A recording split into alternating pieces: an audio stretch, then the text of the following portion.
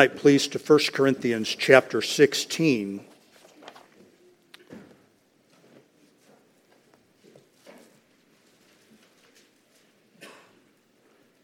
First Corinthians chapter 16, and tonight we come after almost a year in this book on Wednesday nights. We come to the end of 1 Corinthians. Just for information, and I've mentioned it a couple of times, next Wednesday I will be gone. Brother Dan Williams will handle the service, and it's just me. Leafy will be here. I'm gone Wednesday, Thursday, Friday. We're back Sunday the 22nd, and then we're gone again the 29th. We have another family wedding that we will be attending. I hope that one goes a little better. When we went to the last family wedding, that was the weekend in Michigan. That was the weekend that the Cornhuskers played the Michigan Wolverines. And I have one brother-in-law in particular who is still a little bit irritated that in 1994 Nebraska and Michigan shared the national title. And so it wasn't, "Hey Ken, how are you doing?" It was, "Hey, what's the score of the Huskers game?" Which we were getting massacred, so they love to talk about that. So I'm hoping that this trip is, we're not playing anybody, we're not playing like Michigan State that weekend, are we? So anyway, enough about that. 1 Corinthians 16, let's go ahead and pray, and then we'll just kind of turn our attention to the segments as we bring this study of this book to a conclusion. Father, we thank you always for your word and pray that we would take it to heart. You do not speak idly, but you intend that your people would give good attention to your word. And we are your church in our city, your people called to be saints, and we pray that we would live to that high ideal. In Jesus' name, amen. Well, as I mentioned, we come this evening to the end of our study in 1 Corinthians. What to us is 1 Corinthians is actually at least the second letter that Paul had written to them. The first letter that he had written was not divinely inspired. And he had, of course, planted this church. You can read about that in the book of Acts. And he had made a whirlwind visit because he was in much conflict with this church. And he is now writing this letter, and then, of course, will be at least his third letter to them and possibly his fourth, 2 Corinthians. Realistically, from our standpoint, right, we have reached the end of a letter. We have reached the end of a letter. And so we're kind of compelled to deal with it as such. It is the end of the letter. It is making some conclusions. It is making some personal greetings. And so we will deal with the passage in that light. That's not the main body of doctrine. Paul is not, he's not really correcting anything. He's not introducing anything new. There are certainly some references to things that he had previously discussed, but it is a conclusion, a concluding letter following the very common format of its day. So our portion this evening is verses 13 through 24, and that is the concluding section. And we will divide those verses into, well, we won't divide them. I think that they kind of normally divide into three different areas of subject.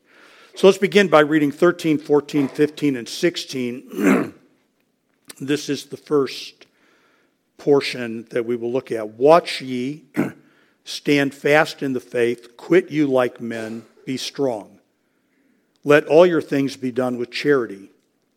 I beseech you, brethren, ye know the house of Stephanas, that he is the firstfruits of Achaia, and that they have addicted themselves to the ministry of the saints, that ye submit yourselves unto such, and to every one that helpeth with us and laboreth. So verses 13, 14, 15, and 16 we could call instructions. What we have here are a variety of kind of bullet point, the kind of things that you might say in closing, or really the way you might say things in closing, the way you might give some kind of rapid-fire concluding instructions. Without being dogmatic about this, because we don't really know, but I think the context and the remainder of the body of the letter is helpful in this.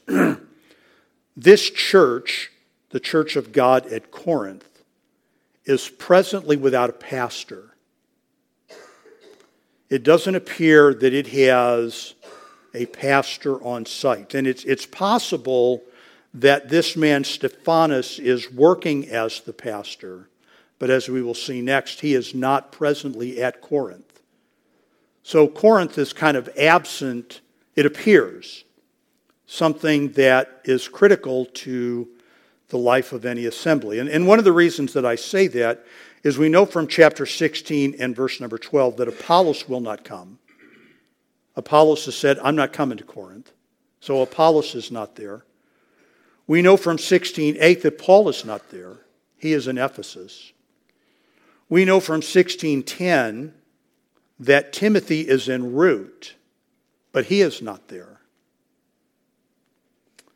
And men like Stephanas, 16:17, are absent.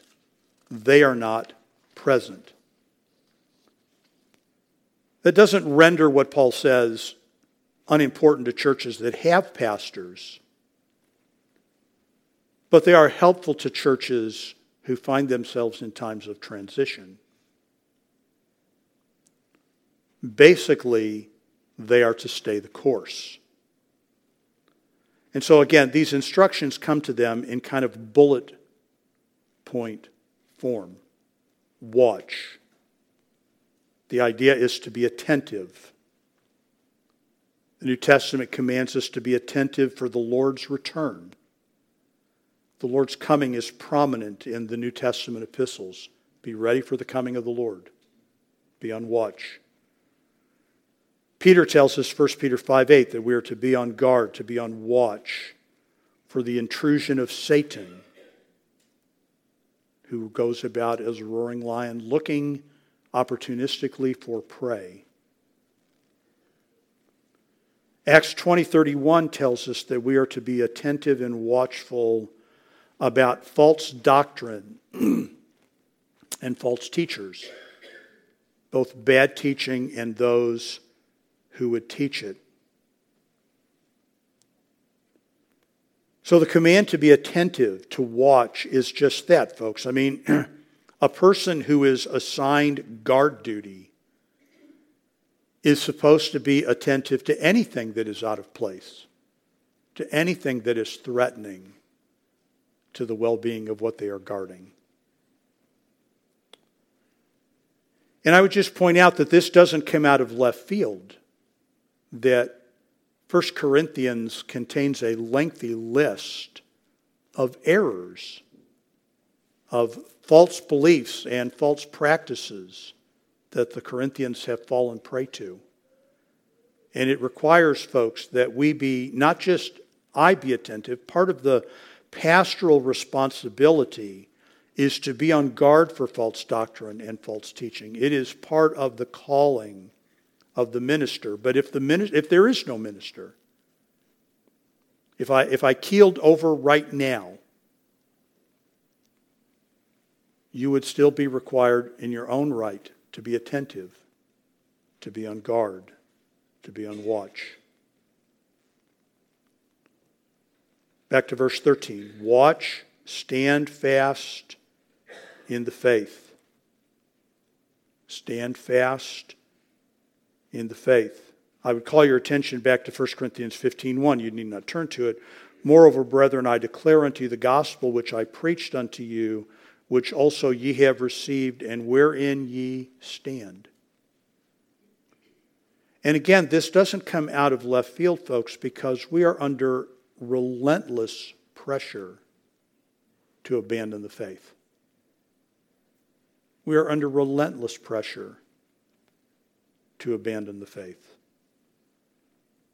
We are witnessing it in our day. We have been witnessing it since the time of creation of man. The onslaught of false teaching, the encouragement to alter cardinal core doctrines.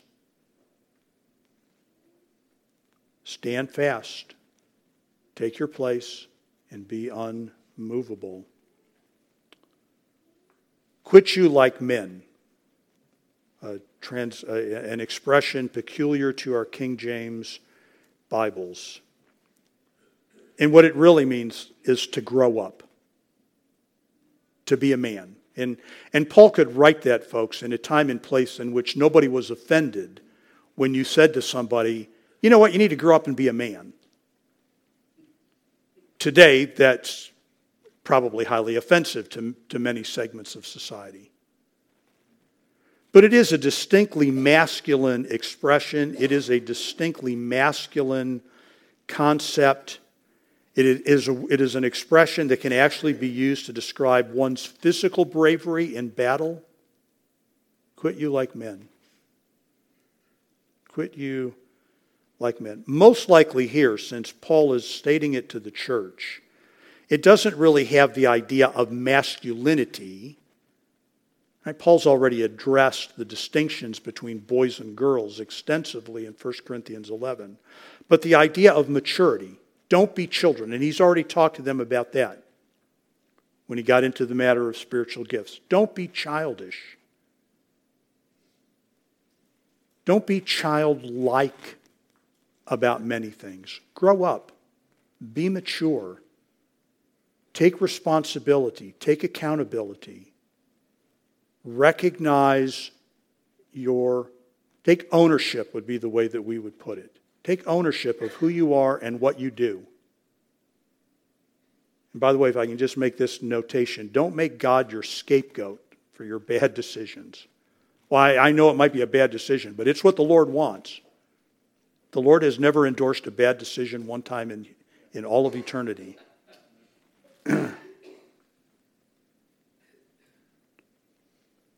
And I would just remind you that Paul began the book by rebuking the Corinthians for their immaturity, their carnality. That they were viewing the entirety of both the Christian message and the Christian practice, they were viewing it in incredibly worldly terms. So, what do you need to do? You need to grow up. You need to grow up.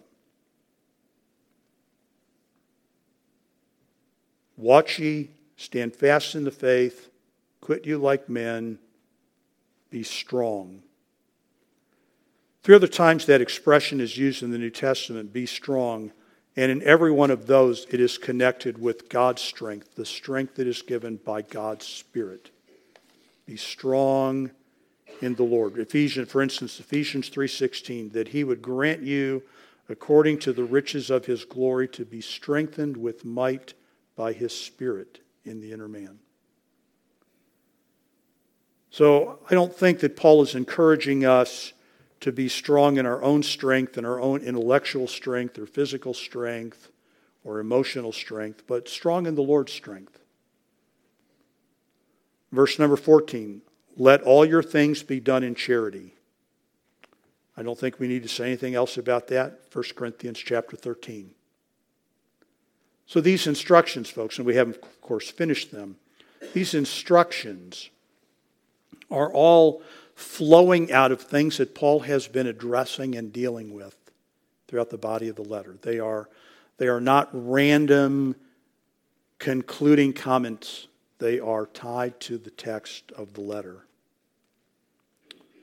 Verses 15 and 16, I beseech you, brethren, ye know the house of Stephanas, that it is of the firstfruits of Achaia, that they have addicted themselves to the ministry of the saints, that ye submit yourselves unto such, and to every one that helpeth with us and laboreth. All right, so the summary is that these people are to place themselves in submission to those who have placed themselves in submission to God's service. And I would again, folks, tie this back to 1 Corinthians 3 and 4. And then I would advance that thought to what is the recurring problem of bad leadership in the church that Paul deals with in 2 Corinthians. men who are serving them own selves, men who are attempting to make their own gain through managing the flock or leading the flock. But it is legitimate for these people, and again, I think that this is one of the indicators that this is a church that doesn't have a pastor on site, that they are instructed to place themselves in submission to those like Stephanas, like that household. And I don't know if that name is familiar to you. If you look at verse 15, you know the house of Stephanas, that he is the first fruits of Achaia. This is the man that Paul baptized in 1 Corinthians 1:16 when Paul was talking about baptism. He said, I don't know who I baptized, but I baptized the household of Stephanas. And so he was one of the very earliest believers in there. And so you are to place yourself under authority who have placed themselves in ministry to God's service. And that's one of the reasons, folks, that we need to take just a minute and talk about that word addicted. Because addiction to us has all of its own meaning, doesn't it? An addiction is a physical or emotional enslavement that you cannot break. And that is just simply not the word being used here. The word actually could be translated set or placed. In Matthew 28:16, it is translated by the word appointed. They have appointed themselves to the ministry of the saints. In Luke 7:8, the word is translated with the word set. They have set themselves as ministers. In Acts 13:48, it is translated with the word ordained.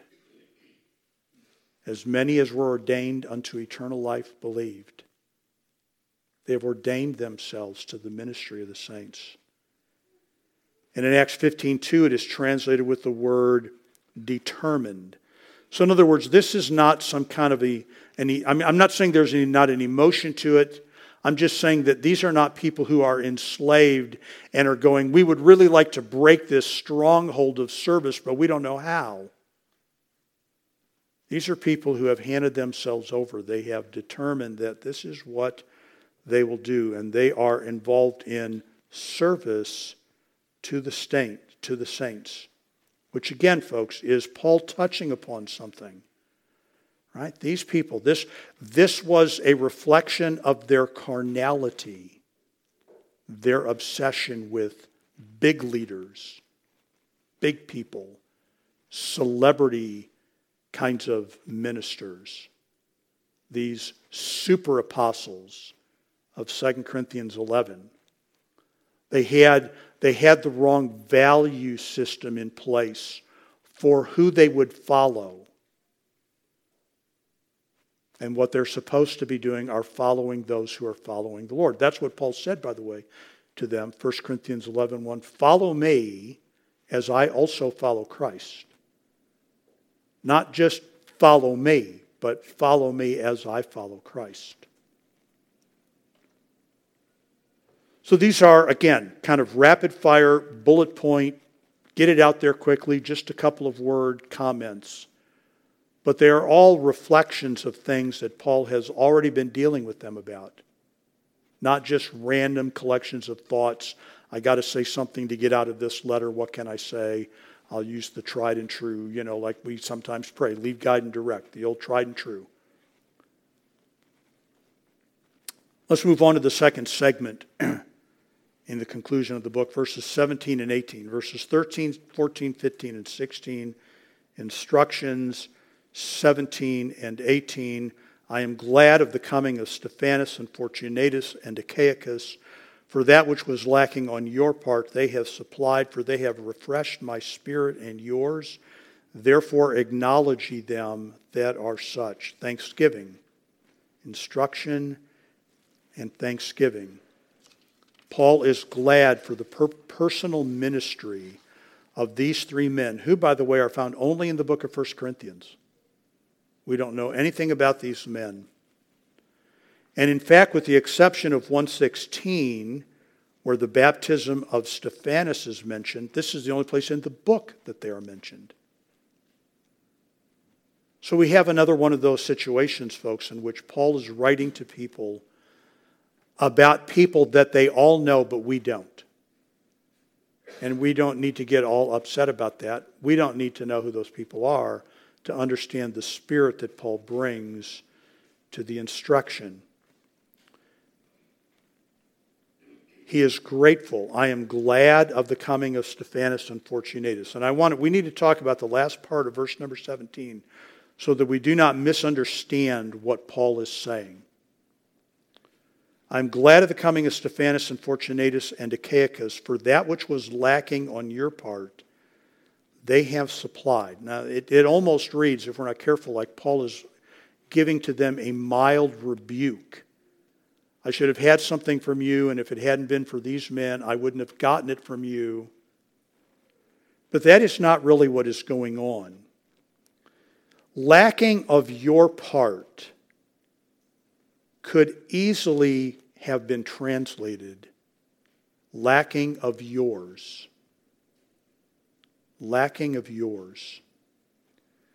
And what Paul is probably pointing out is that he is glad for this representative group of men from the church at Corinth. They kind of stand in proxy to the entirety of the body.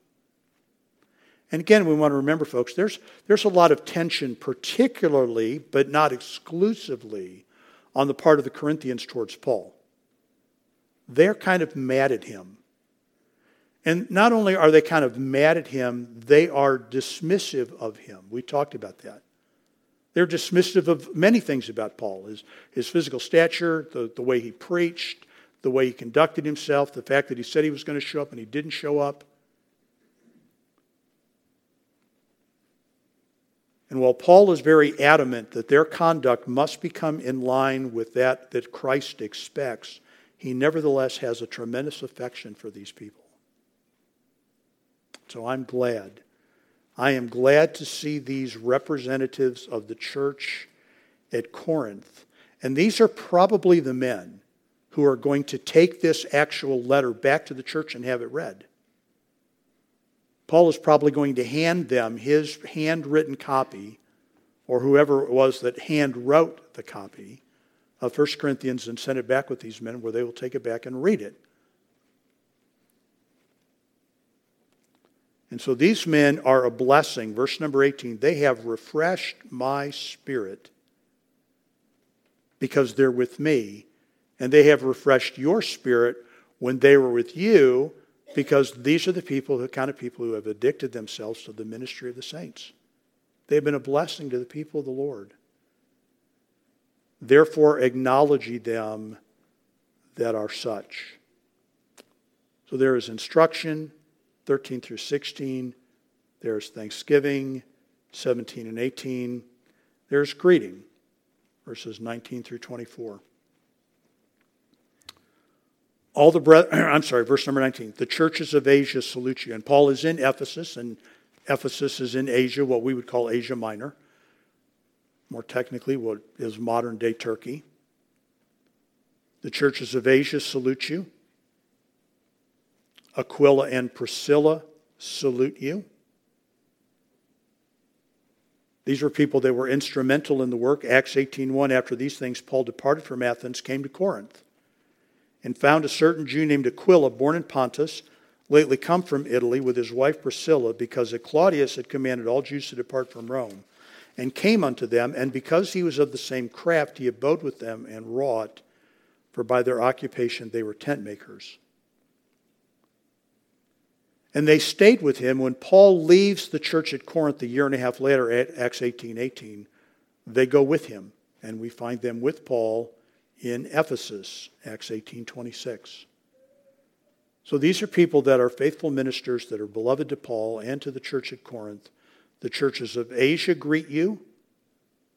Aquila and Priscilla salute you much in the Lord, with the church that is in their house. We will talk about house churches in the not terribly distant future. Verse number 20, all the brethren greet you. All the brethren greet you. All the fellow believers from the church at Ephesus greet you. Greet ye one another with a holy kiss. Verse 21, the salutation of me, Paul, with mine own hand. It was his custom, evidently, and we speculate that his eyes were bad, and that may have had absolutely nothing to do with it. That he dictated letters, that somebody else recorded those letters, and that Paul signed those letters. And so the salutation of me, Paul, with mine own hand, adding his own personal greeting. And here it is. If any man love not the Lord Jesus Christ, let him be anathema, Maranatha.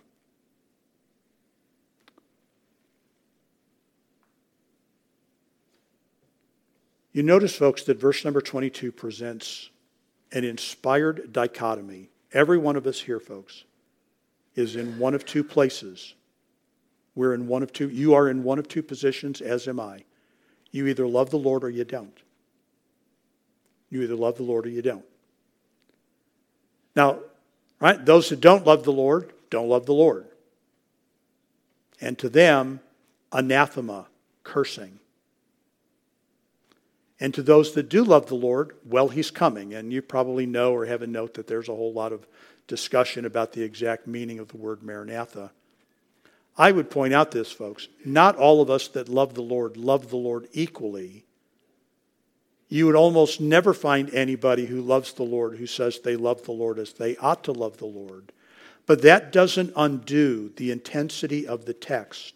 There are only two types of people in the world. Those that love the Lord and those that don't. There are only two outcomes for people. They will receive God gladly or they will suffer his cursing. Anathema or Maranatha. It is one or the other. Verse 23, the grace of our Lord Jesus Christ be with you. May love be with you all in Christ Jesus. Amen. And that is then the end of the book. And Paul has concluded the letter. And that will be our stopping point then for this. Again, as I mentioned, I will not be here next Wednesday. Brother Dan will be. And then the week after that, we will be on to another short book in the Bible. All right, if you want to take your prayer bulletin, is there anything that you need to add or update with reference to the prayer bulletin? We good? All right, then let's go to the Lord this evening and we'll spend a moment in prayer. Father, we thank you for the church at Corinth, for those dear saints that we will someday see. We are thankful for the letter that you wrote to them that is written also to us, that we would receive it and we would strive to have a deeper, greater, more expansive love for our Lord and Savior Jesus Christ. We pray this, Father, for all of your churches all around the world. We pray, Father, that many souls would be saved in our country and in other countries, that you would work in men's hearts to show them their need of a Savior, that you would send to them those with the gospel message to know that Christ is that Savior. Pray that you do this. We pray your merciful help upon our nation. How evil we have become. How greatly we celebrate that which you hate. And we pray that we, your people, would carefully examine our own lives and conduct. And we pray that you would be merciful. And not even for our sake, but for yours, for the greatness of your name. Father, we are thankful that we can come and bring our petitions to you, our heavy burdens, our fears, our guilt, that our sins can be forgiven when they are confessed, that our hearts can be encouraged through your word and your spirit, that our bodies can be healed by your mighty power. And we pray for those who are ill that you would give to them great relief. And above all, Father, we pray that we would be faithful to you and that your Son would come and get us quickly. In Jesus' name, amen.